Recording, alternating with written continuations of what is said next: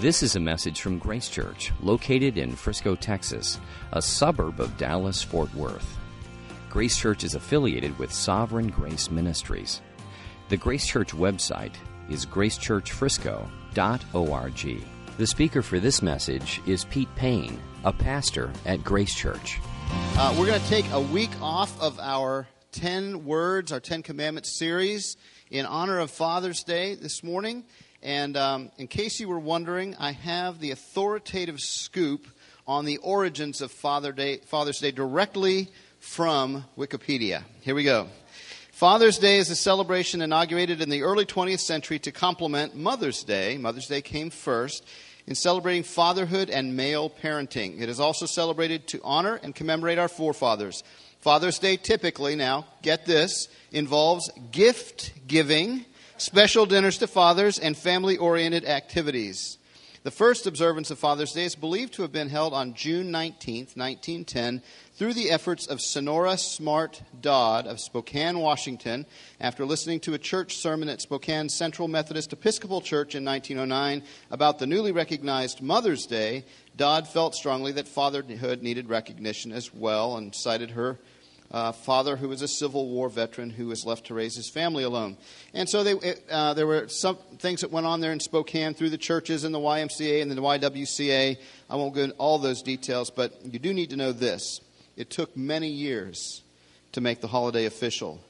In spite of support work from the YWCA, the YMCA, the churches, Father's Day ran the risk of disappearing from the calendar. Where Mother's Day was met with enthusiasm, Father's Day was often met with laughter. The holiday was gathering attention slowly, but for all the wrong reasons. It was the target of much satire, parody, and derision, including jokes from the local newspaper. Many people saw it as the first step in filling the calendar with mindless promotions.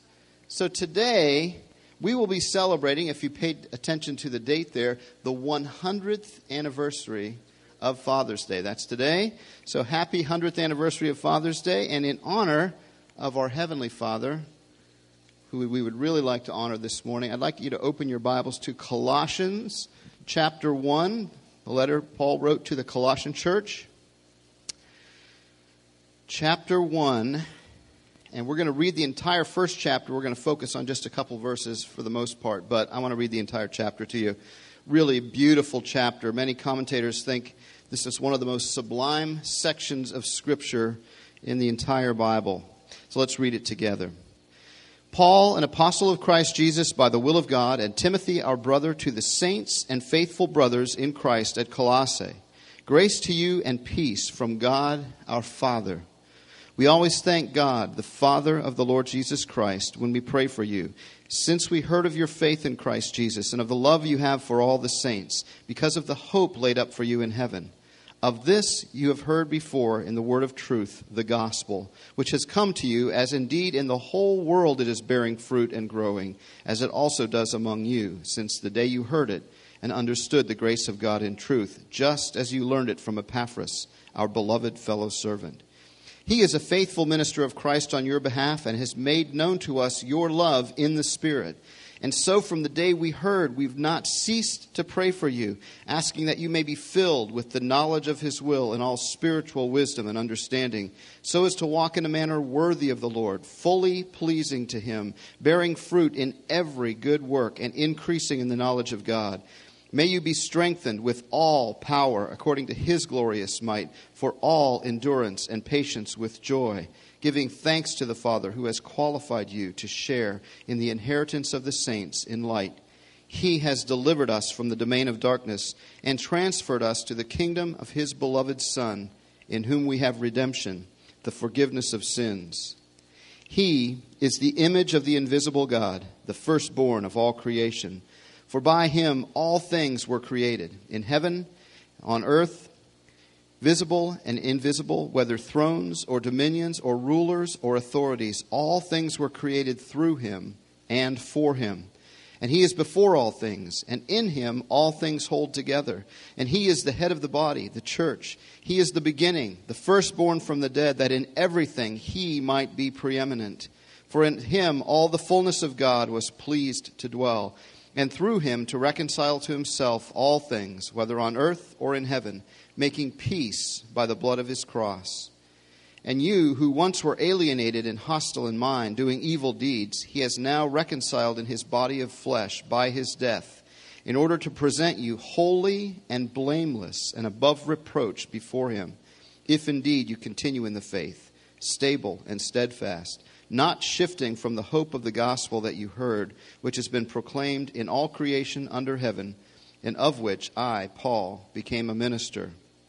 Now I rejoice in my sufferings for your sake, and in my flesh I am filling up what is lacking in Christ's affliction for the sake of his body, that is, the church, of which I became a minister according to the stewardship from God that was given to me for you, to make the word of God fully known, the mystery hidden for ages and generations, but now revealed to his saints. To them God chose to make known how great among the Gentiles are the riches of the glory of this mystery, which is Christ in you, the hope of glory.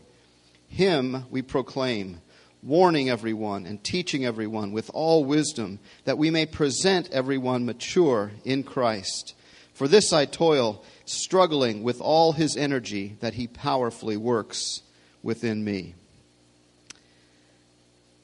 Amen. I'm going to apologize in advance.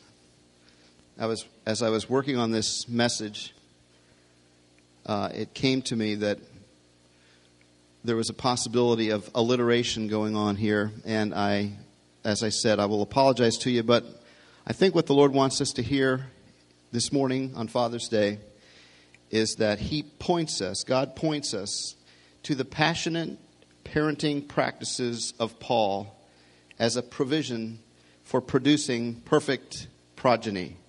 How's that? Let's try that again. God points us to the passionate parenting practices of Paul as a provision for producing perfect progeny. It is Father's Day. We want to honor the fathers in our midst. We want to honor our Father in heaven. But we want to recognize that as Paul writes this letter, he's a single man writing to a church that he's never been to, that was founded, in all probability, by one of his spiritual sons, Epaphras. So from what we know, Epaphras and possibly Onesimus were the spiritual fathers of the church in Colossae, and Paul had never been there, but he's writing so as a spiritual grandfather to this church.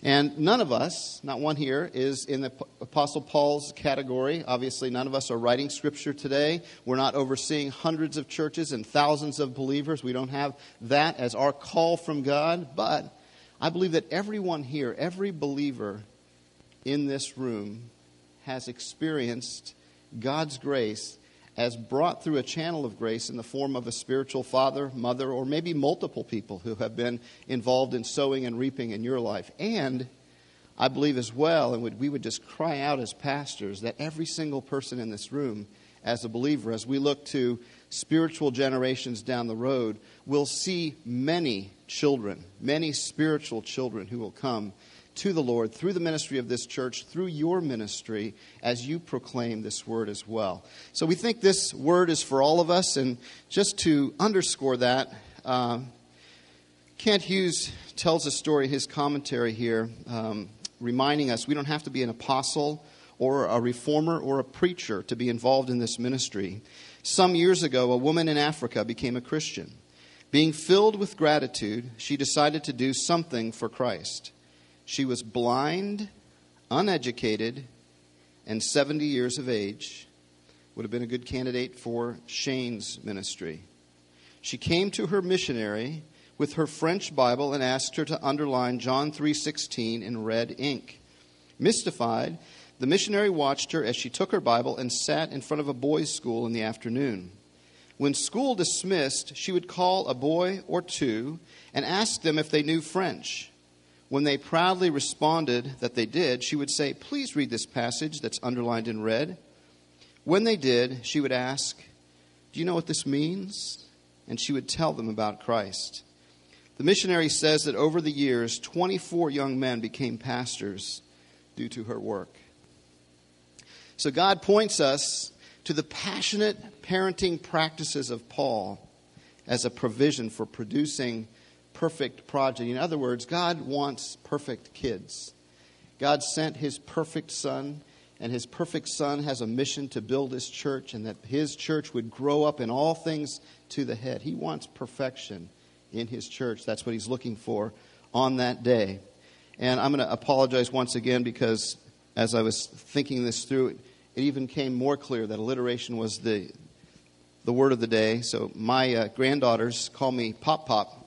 So here you have this morning Pastor Pete Pop Pop Payne presenting the passionate parenting practices of the Apostle Paul on the 100th anniversary of Father's Day. And on that silly note. And then at the end of the first service, I got this note from someone who will remain anonymous. Pete, I was particularly impressed with your preaching performance on potentially paralyzing problems, proclaiming his purpose. We had microphone problems the first service, so it's catching. I'm sorry about that, but before we go any further with all of that, let's please pray and ask the Lord to help us.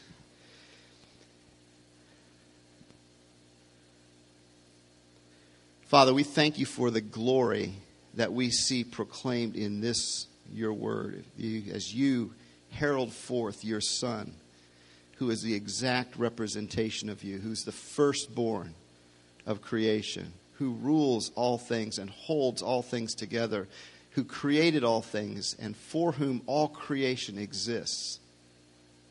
Lord, these amazing words that have come to us, and because of your Spirit's work, we have come to understand them. We just ask that you, as our Father, having adopted us, having brought us into your family, having made us right with you through the blood of your Son, Lord, all these privileges that we have, we pray that just like this elderly woman in Africa, filled with gratitude, we would respond. We would respond to your word. We would respond to your Spirit's power at work within us.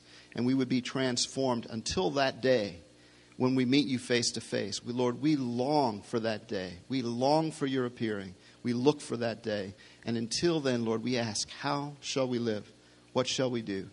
Give us direction from your word, we pray. In Jesus' name, amen.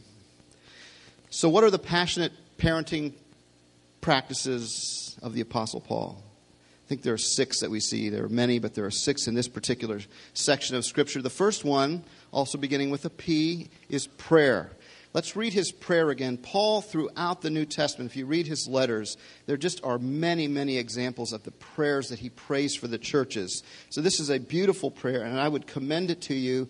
As a matter of fact, at the end of the service, there are some bookmarks for all of you that have just a paraphrase of this and a thought about just taking this prayer and praying it over your children, whether they're physical children or spiritual children, over the course of this next week. I would just encourage you to adopt that practice. D.A. Carson's written a wonderful book on all the prayers of Paul in the New Testament called A Call to Spiritual Reformation, and he just goes through all of the various prayers that Paul prays. So here's one of Paul's prayers for his spiritual grandchildren. Listen to this.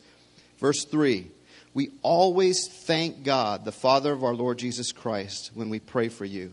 And verse 9, and so from the day we heard, basically, of your conversion, of what God is doing in your midst, we have not ceased to pray for you, asking that you may be filled with the knowledge of his will and all spiritual wisdom and understanding, so as to walk in a manner worthy of the Lord, fully pleasing to him, bearing fruit in every good work and increasing in the knowledge of God.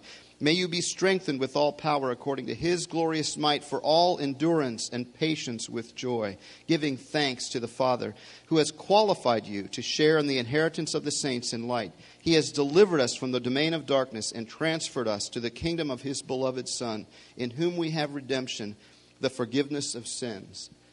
The spiritual life is contained in that prayer. If we would pray and cry out to God for those things to be done in the lives of our children, day in, day out, whether physical children, whether spiritual children, we would see the world turned upside down.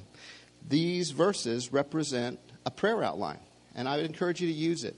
How many of us in our prayers, if our child, for example, is facing a difficult situation, say there's a child in the neighborhood or at school who is bullying him, would not pray naturally, Lord, deliver him from that? I don't think Paul would necessarily pray that, because what he says is, I pray that that they would experience your glorious might for all endurance and patience with joy. So as we get our heads around what Paul would pray for his children, I think we can learn from him. God is at work. Paul would see God is always at work. He's always doing things. And as we tune in to what he's doing, we'll begin to pray these kinds of prayers for our children. Carson, in that book that I mentioned earlier, points out that Paul regularly prays for people.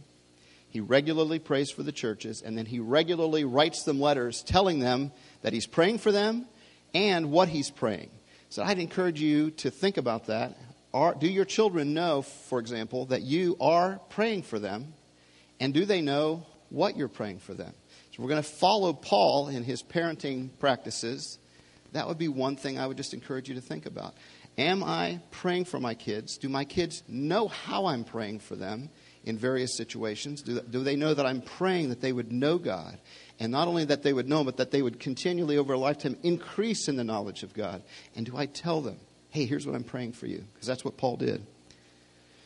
As the chapter ends, we're going to jump now down to verse 28 and 29, the last two verses. There are 5 additional practices that I think we'll find in this. The second one being in verse 28. Him, meaning Jesus, him we proclaim. So the first parenting practice of Paul was prayer. The second one is proclamation. And this word that Paul uses here, him we proclaim, is very closely related to the word for angel. It's a herald. Him we herald. And I was talking to the first service. I remember as I was going through this, I had for some odd reason, maybe it was because Annie was there that day, my granddaughter, I was remembering Robin Hood, the cartoon version. Have any of you seen Robin Hood, the cartoon version? Well, in Robin Hood, the cartoon version, there's this herald who comes out with a scroll, and he rolls it out, and he blows his trumpet, and he announces something. And that's exactly what Paul is saying here. I herald something. If at the end of his announcement, all we can remember is the costume, the shoes that were curled up with bells on the end, the shape of the nose of the person who's bringing the announcement, the color of whatever it was that he was, of his trumpet or whatever he was using to draw everybody's attention, he's failed in his duty. Because what he's trying to do is point to something else. I have a word from the king. It's an official announcement. That's what Paul is saying. Hear him we proclaim. We want you to hear this word about him. Imagine if we had a guest speaker up here and one of the 3 pastors came up and we wanted to introduce this guy. And our goal was that you as a congregation would know this person at the end of our introduction. But if instead of doing that, we just got carried away with talking about ourselves or some other issue. And at the end of 30 minutes or so of introduction, we remembered, oh yeah, he's supposed to be speaking. We would have failed in our mission. So what Paul says is, I proclaim him. The banner that I would wave is the banner of Jesus Christ. It's this one who is the firstborn of all creation, who is the exact image of the unseen God. That's what I'm waving. That's what I want you to remember. Question for you all of you, dads, physical dads, spiritual dads, what are your kids remembering about you? What is known about you? As you proclaim, as you walk through life, and as you present yourself, what is it that they remember? Do they remember your work? Do they remember your words, whether kind or unkind? Do they remember which sports team you are mostly in favor? What stands out about you? Or do they remember, oh yeah, when I think about my dad, my physical dad, my spiritual parent, I remember he proclaimed Jesus. That was what he stood for. That was the flag, the banner over his life. We had a meeting with the care group leaders, some of the care group leaders on Friday night, and I was just confessing to them, since we've come here to Dallas, the Lord has decided to drop into my life some very unusual things, like my house is getting ready to wash down the creek into Lake Louisville, just minor details like this. We built this building, and we had some very interesting people that we dealt with in building the building. So there were just some interesting conversations and issues. My wife has had some unusual illnesses as we've been here. There have just been a lot of things. There have been a lot of problems. And what I was convicted of this week is I think I've become known as the guy who talks about problems a lot. You know, that's when you see Pete coming, run the other way because, first of all, he's going to spit a lot of peas at you. there's going to be a lot of alliteration going on and you're going to get spit on. But secondly, he's just going to want to talk to you about his house floating down the creek into Lake Louisville. And I just felt like the Lord said, look, it's fine to talk about problems. But what do you stand for? When people see your face, do they think proclamation? Him I proclaim. So, prayer, proclamation. The third parenting practice of Paul's is pedagogy. Well, now, what is pedagogy, you might ask?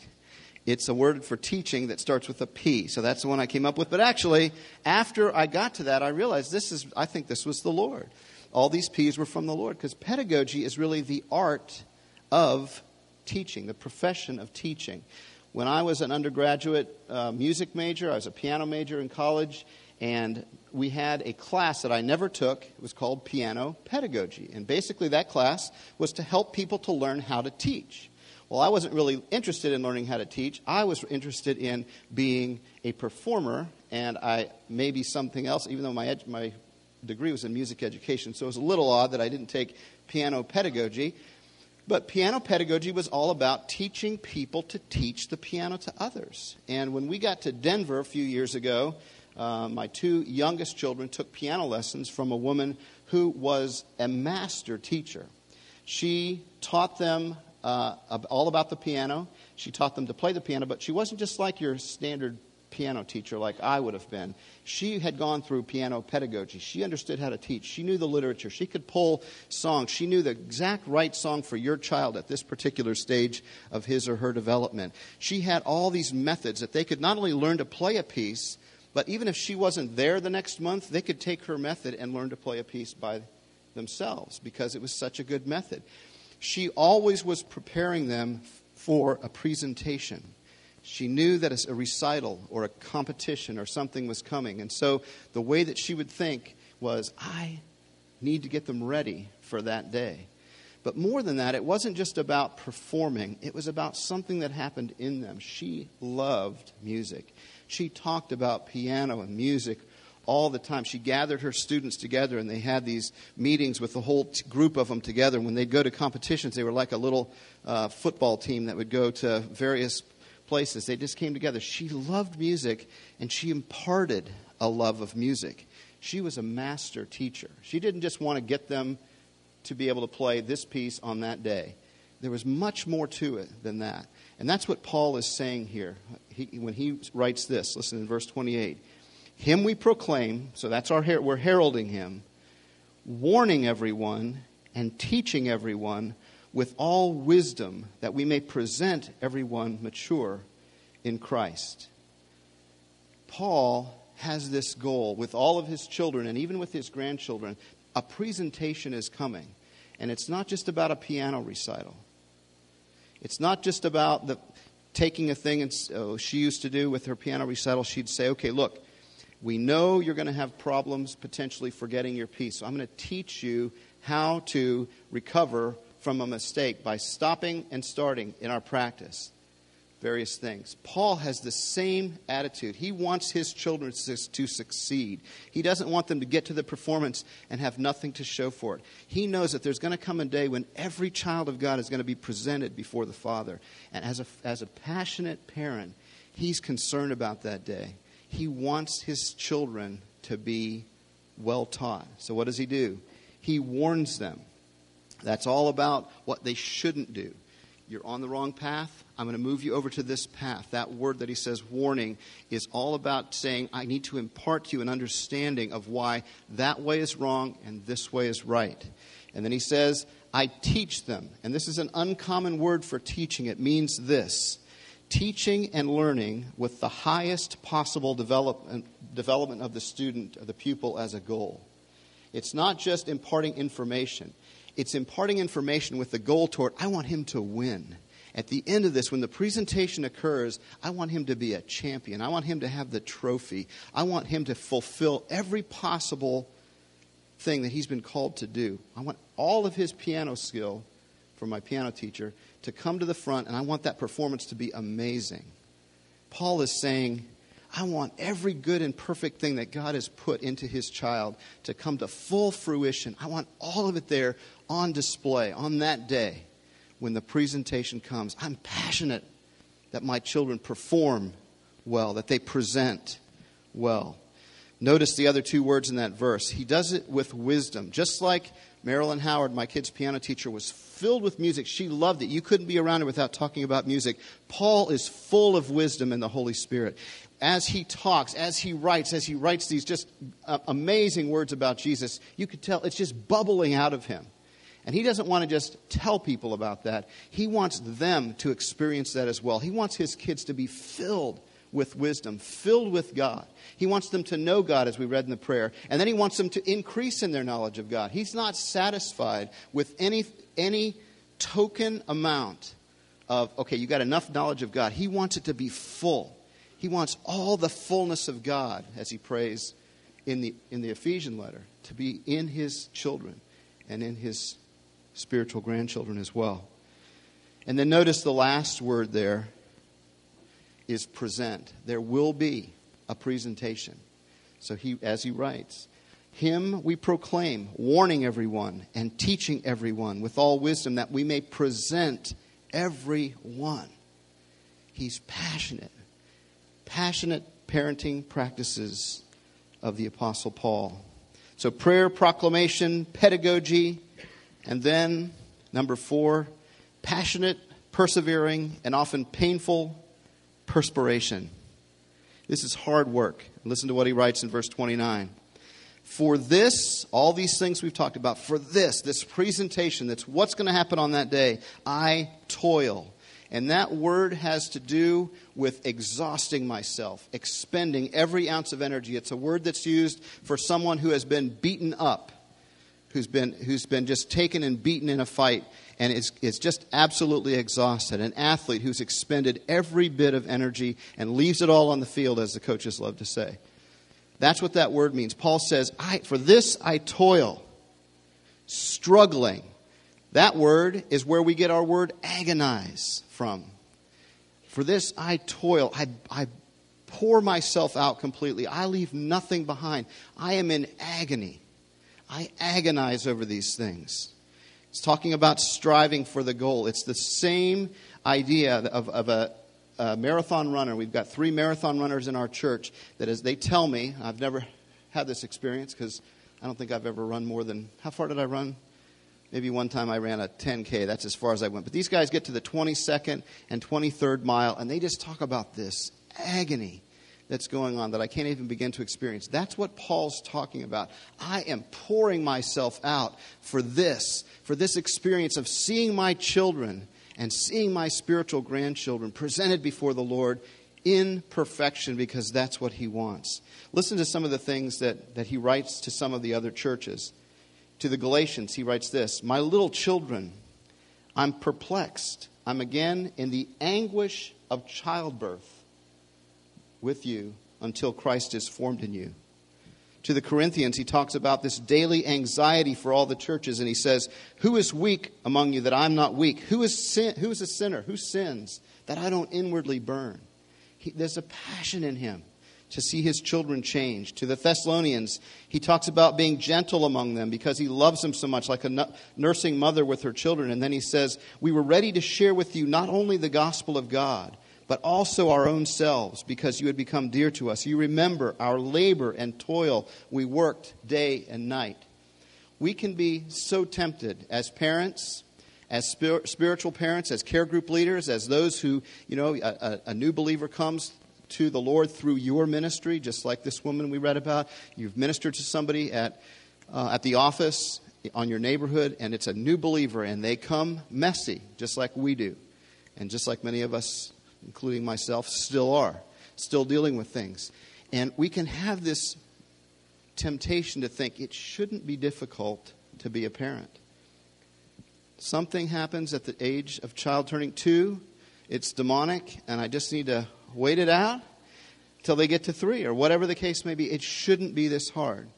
It should be like, okay, Lord, you said your yoke is easy and your burden is light, but dealing with this teenager, dealing with this new believer who keeps coming back to me, telling me about the same sin over and over and over. It can't be this difficult. Dealing with my spouse, dealing with my parents, dealing with my boss. It just can't be this hard to try to fill the role of being a spiritual parent or a actual physical and spiritual parent to a child. They're just your kids. I'm just going to let go and let God. You're going to have your way with them anyway. Paul would totally disagree. He wouldn't write that. He wouldn't have written what he wrote. For this, I agonize. For this, I pour myself out.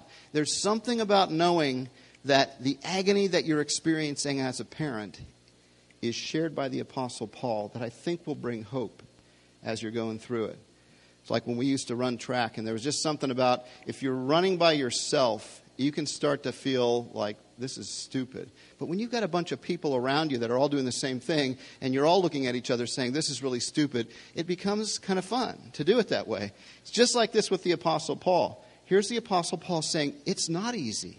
My experience has been agony. It's been toil to the point of exhaustion. But guess what? Your Father in heaven wants perfect children. He wants his church to grow up in all things to him who's the head. He wants maturity. He's not accepting no. He's not accepting you can't do this. Listen to what Winston Churchill wrote as he was in the worst stages of World War II. Germany had taken over basically all of Europe with the exception of the British Isles. And he was speaking to a graduating class, high school graduates at his school, been called. So it's in the darkest days of World War II. And they are being bombed every night. There are bombs coming over from the mainland that they can't even hear. So they don't even know that they're coming. And they hit. And it's just, kids have been sent out of London. It's just an impossible time. It's a dark, dark time. And here's what he says to these young men. Never give in. Never give in. Never, never, never, never. In nothing, great or small, large or petty, never give in. Never yield to force. Never yield to the apparently overwhelming might of the enemy. That's exactly what Paul would say. Don't give up. Perspiration is something I give. Blood, sweat, and tears is something that I give. It's to be expected. We're not home yet. Our kids aren't home yet. Don't be surprised. That's the fourth P. Passionate, persevering, and often painful perspiration. It's one of Paul's parenting practices. The fifth one is perfection. Listen to it again, verse 28. Him we proclaim, warning everyone and teaching everyone with all wisdom, that we may present everyone. The ESV has mature in Christ. The NIV has perfect. And the word here is the same word that is used on the cross when Jesus says, it is finished. God wants finished children. He wants them completely mature. He doesn't want children that are just dabbling around in their infancy. He wants his church to be fully grown. He writes to the Ephesians, up into the head who is Christ. He wants them full of the knowledge of God, full of the power of God. That's the kind of thing he's talking about. He's not saying, I want children who never make a mistake, who live their lives in fear of ever sinning, and so they don't do anything because they're just so afraid of doing anything wrong. They live perfectly. They don't do anything that the Ten Commandments say not to do, but they forget, as we've heard Craig week in, week out saying, but there's an implied do. So don't take the name of the Lord your God in vain. But what's implied there? Do proclaim him. Don't misuse his name. Don't misuse his time. Don't dishonor the Sabbath. What do? Honor God with the Sabbath. There's a positive put on. That's what he's talking about here.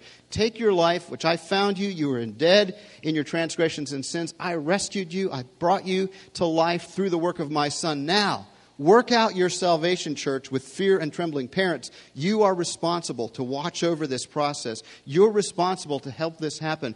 I want you to follow these parenting practices of the Apostle Paul, because I want perfect kids that follow me, that love me, that are filled with my Spirit. I want you to be looking for perfection. And by perfection, I'm not talking about the absence of error. I'm talking about being filled with the fullness of God. Finishing the work that they were created to do. Thinking of Jesus on the cross, saying, it is finished. He said to his Father in prayer before he went to the cross, I've finished the work that you've called me to do. Paul said, same word at the end, I've run the race, I've fought the fight, I've finished this work that you've called me to do. That's what perfection in our children looks like. We are called to just inspire them, to point them, to proclaim the gospel, to proclaim the Lord Jesus Christ to them, who is the center of all the universe, the person that they were created for, the person that they were created by, the person they were created to worship and to glorify with all of their lives, and then they were given gifts to use for the sake of his body. We're to steward that. So on that day, just like the piano teacher, she used to stand in the back as her kids would perform, and she was just so excited when they did well. It wasn't about her performing. She just loved that they were doing well. She was ecstatic about it. Imagine Paul on that day when he presents all of his spiritual children. Imagine you on that day when you present your children. Lord, here they are. Here I am. And these children you've given me, Lord, thank you for the opportunity. Thank you for the privilege of presenting perfect kids to you.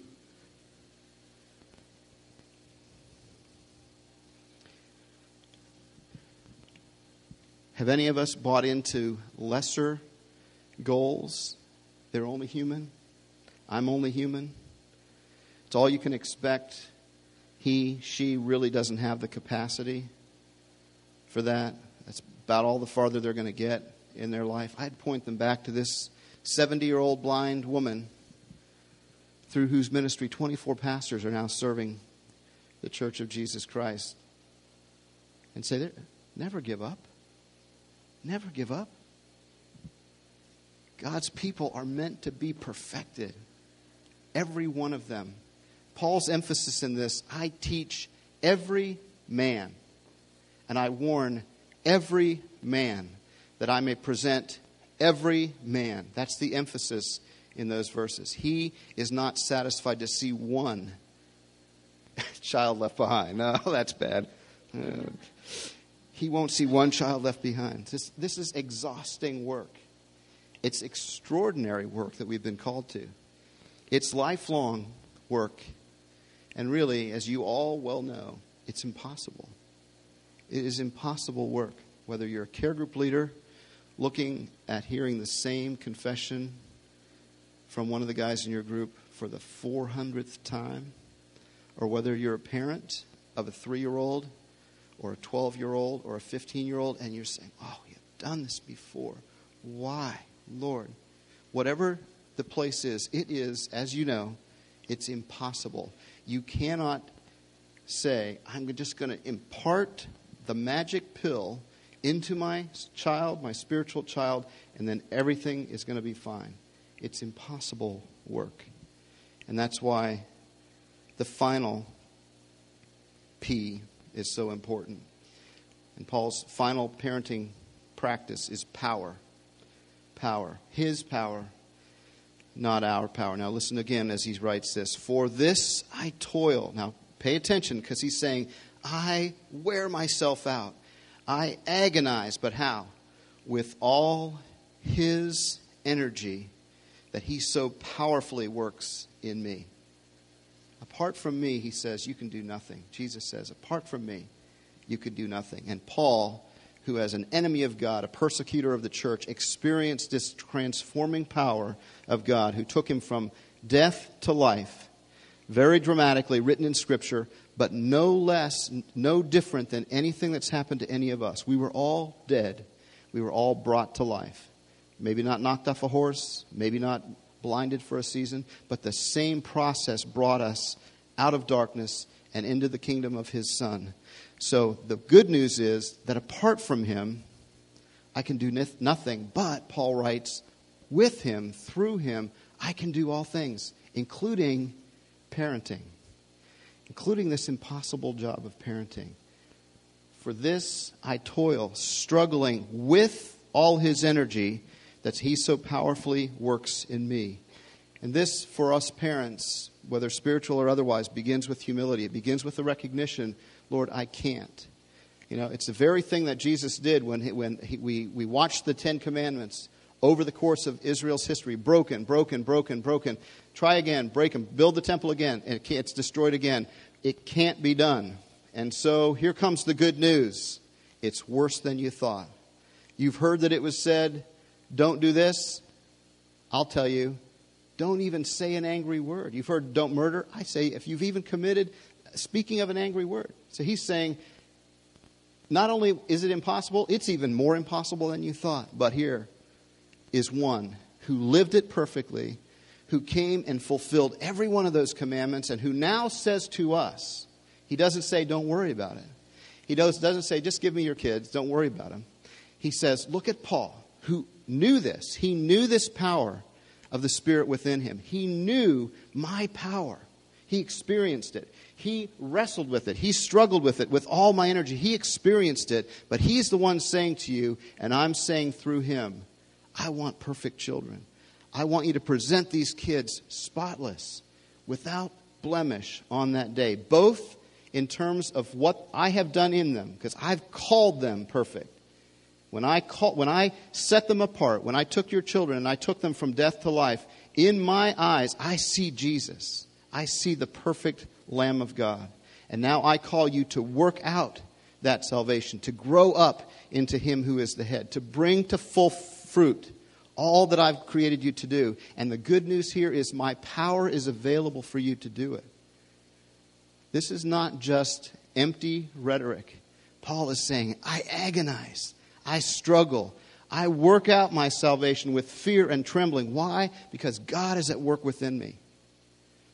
So we want to close today with this question for you. Are you, as spiritual parents, and again, I hope that ultimately, whether it's true right now or not, I hope ultimately that's every person in this room. Whether it's physical children who are also your spiritual children, or whether it's spiritual children that you have been a part of either bringing to the Lord, or they've now come to your ministry, to your care group leader, neighbor, friend, brother, cousin, boss, employee. Doesn't matter what the relationship is. You can be a spiritual parent.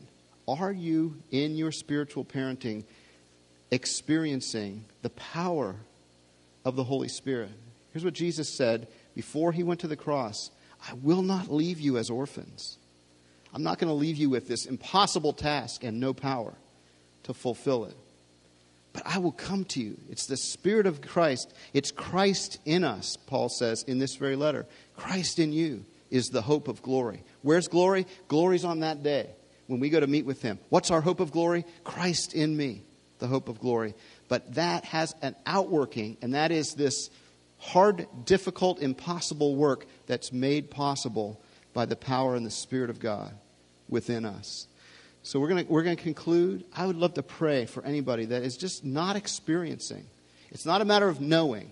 We don't want you just to know that the Holy Spirit's available. We want you to experience the power of the Holy Spirit. We want you to be wrestling with it. We want you to feel the energy. That's the word. This energizing power of the Holy Spirit. So that if you're ministering to a 2-year-old who will not obey you, you're saying, Lord, I can't, but you can help me with this. You can help me with this, and I'm not going to leave you out of any interaction, no matter how small it is. Or when you're putting a child to bed and you're saying, Lord, I could just put him to bed. I'm exhausted. You're going to remember Paul. You're going to remember this blind woman. You're going to say, what can I do right now to parent this little one as he or she goes to sleep? How can I pray? What is your Spirit's power within? How can I experience that wrestling with you, even though everything in me wants me just to crash and go and say, please go to sleep. You've already had 16 drinks of water. Whatever the case may be. Instead, I'm turning to the Lord and saying, Lord, what is your power doing? What are you at work doing right now? Or if it's somebody in your care group, who you're not a care group leader, you're one of the members of a care group, and your care group leader has said to you, would you mind calling this person once a week for me because I can't keep in touch with everybody. And you're thinking, I can't do this. I have the same issues that person has. But guess what? The power of God is available to you. The Spirit of God, the Spirit of Jesus, Christ in you, is the hope of glory. Absolutely, I would love to do that. Am I capable? Absolutely not. I humble myself. I cry out. I say, Lord, fill me with power to be a good friend to this guy, to be a part of bringing the church, bringing all of your children to you on that day so that you can say to all of us, well done. Let's pray. And if you are desirous of prayer, if you're just not experiencing the power of the Spirit regularly, doesn't mean every minute of every day you're going to be thinking, oh, that was God, that was God. But there should be an experience of God's power happening in your life at various times in various ways as the Holy Spirit blows through like a wind. And in this task of parenting, it's critical, as we hear from Paul. Absolutely. I do this impossible job, but only by the power of the Spirit energizing me at work within me. So pray. We're going to dismiss you. If you'd like to come for prayer, we'll have care group leaders, pastors, any other spiritual parents that are here. We'd love to pray for people. We would love to pray for you and just cry out, Lord, fill us. Fill us with your power. Help us to do this job. Help us to not settle for anything less than you've called us to settle for, which is perfection, which is standing before you on that day, giving glory to your Son, proclaiming him throughout this area, throughout the world, and who knows how many people you all are going to touch through your spiritual parenting. You've been listening to a message from Grace Church. For more information, visit our website, gracechurchfrisco.org.